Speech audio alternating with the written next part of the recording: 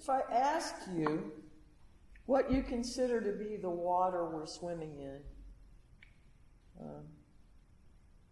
I'm sure there would be ample variety of answers in this room. One pretty common response seems to be culture. And culture is the water. And in our work over the last year or so in adult religious education class and with some of our affiliate organizations, that has been heavily underscored in multiracial relationships and across class differences and a number of other places. Culture plays heavily into our assumptions, our blind spots, and our possibilities. And certainly, culture is a soup that flavors all of our experience.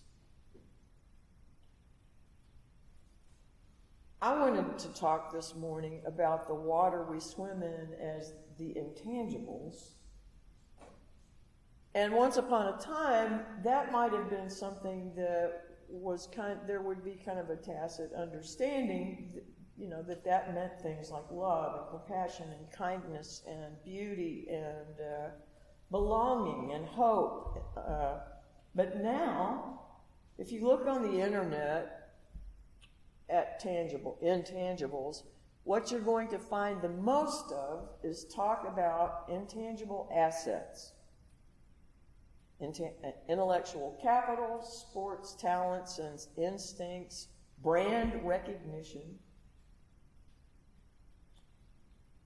Yet another example of material and commercial interests displacing the things that have real value.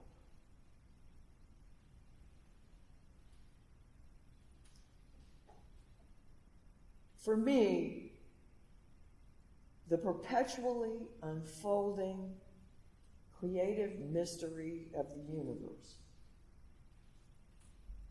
the light, the underlying principle, the root source of everything that evokes wonder or that we perceive as beauty and love, the sacred, that which is ever beyond naming and description, but which nonetheless sustains us, is the water. For me. Anytime I feel truly alive, it becomes palpable to me. Like a presence I can't see or explain. And I understand that that's not necessarily everyone's experience. But to some degree, and at least between some of us, I expect the difference is in the terms we would use to describe it more than the experience itself. My descriptions tend to be more mystical, or what Michael Dowd, who used to come talk about Thank God for Evolution, would have at some point back along his path have called night language. And others would use more empirical language, no matter the differences. Things that, concrete imagery. But no matter what the differences are, we're nevertheless in this soup together.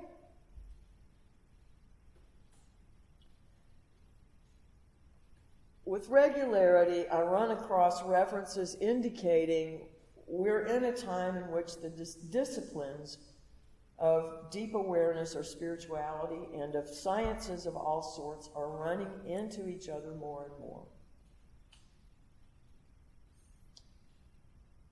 As they pursue further development and refinement of these disciplines, and of their fields, they encounter something useful from the other side of that centuries-old divide between science and religion or spirituality or each seeking truth, hit a fork, and I think it was probably in the 4th century that it started. When Augustus of Hippo said that some of the things in the Bible might not need to be taken literally. 4th century. Okay? Everybody's been seeking truth the whole time since then.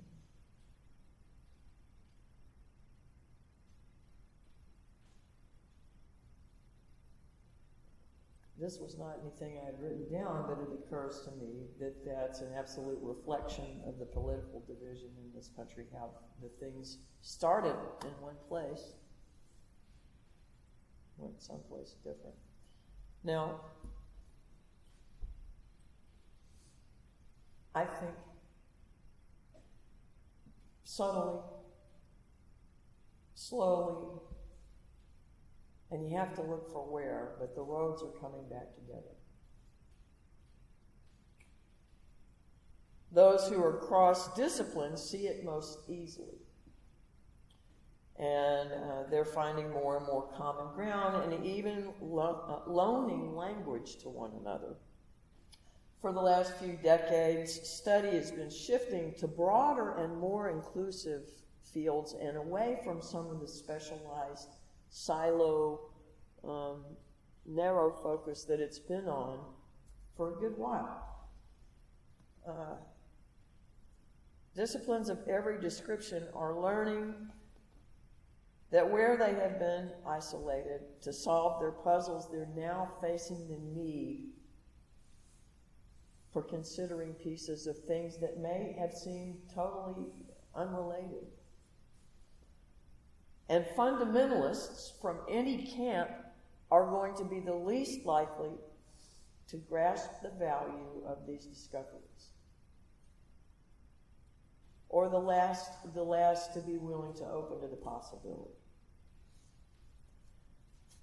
The union and generativity all very much puts me in mind of Maharishi Mahesh Yogi, and I don't know how many of you know who that is. He is the man who taught the Beatles transcendental meditation. Maharishi always talked about the unified field. I used to go over to a transcendental meditation instructor's house and watch videos of Maharishi. He was precious, but he was always talking about the unified field. And for him, quoting from the Transcendental Meditation, the TM website, the unified field is fundamentally a field of consciousness with the dual characteristics of existence and intelligence. It goes on to explain that this is different than the individuated awareness that we identify as self most of the time. But anyway, quantum physicians started making foundational shifts in their theories because of the stuff Maharishi was talking about.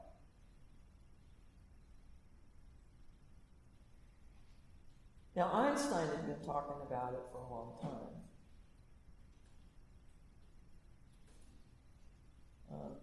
And his work talked about fields, or led people towards thinking about things in fields rather than like the pull of gravity or the force of gravity. Now there's a gravitational field.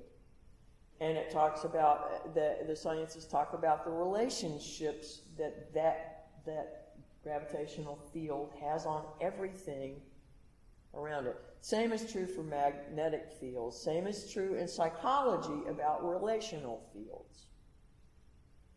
But they're all talking about fields and broader images of how things interact with one another, the influence they have on one another, and how they are not something that can be separated out anymore.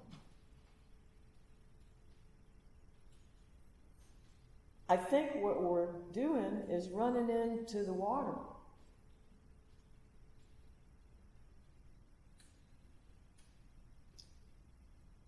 In 1963, Maharishi predicted that the discovery of this one basis for material existence would be the crowning accomplishment of physical science. He said it would be the ultimate achievement in the history of development of physical science.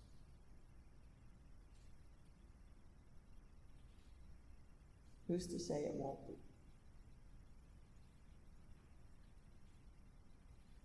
If, however, these ideas don't resonate with you or ring true, then please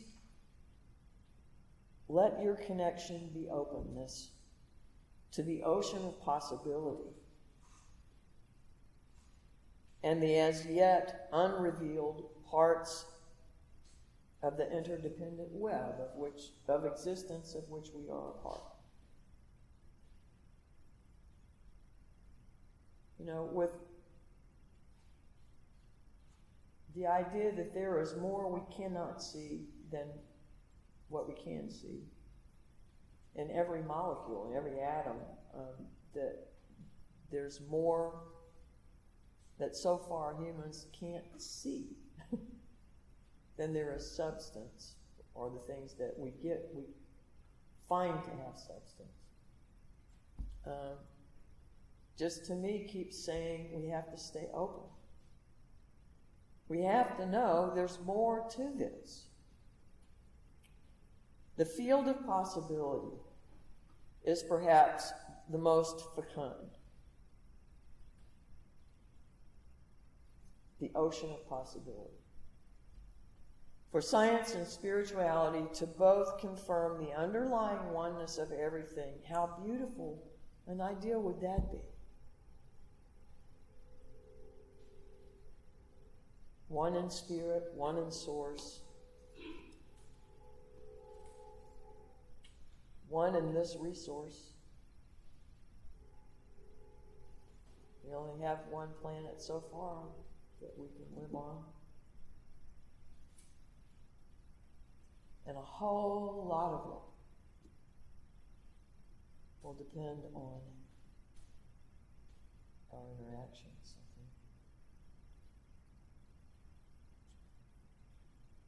If we can trust the water, we'll move through the world with more openness. If we can create more peace in our own being, we carry it better with us as we go.